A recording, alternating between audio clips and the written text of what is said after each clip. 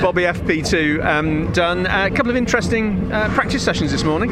Yeah, we saved our tyres in that run. A lot of other drivers went stickers, brand new, so we know we've got more to give. I made a little mistake in the last sector on something we was trying, so we know there's 2 or 3 attempts in me.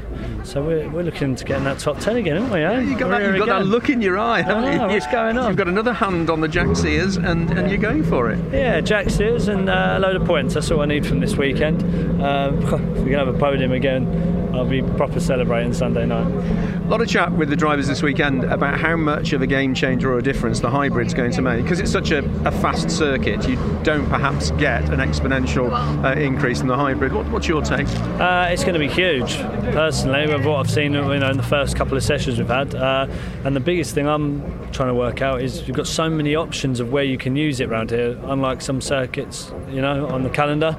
Here you're going to see a lot of drivers, and this is going to be the first round where you're going to potentially see drivers using it in all sorts of places. I know that's been happening just within me and my teammates, so I'd expect the same from the rest of the grid.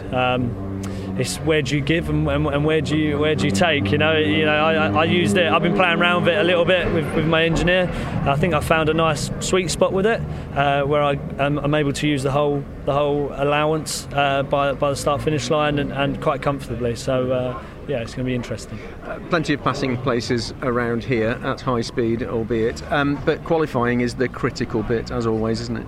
Yeah. They're always going to have that FP2 to qualifying jump that the manufacturers have. Whether we can still stay in that points position to start for race 1 tomorrow morning, we'll find out in a couple of minutes. But that's the aim.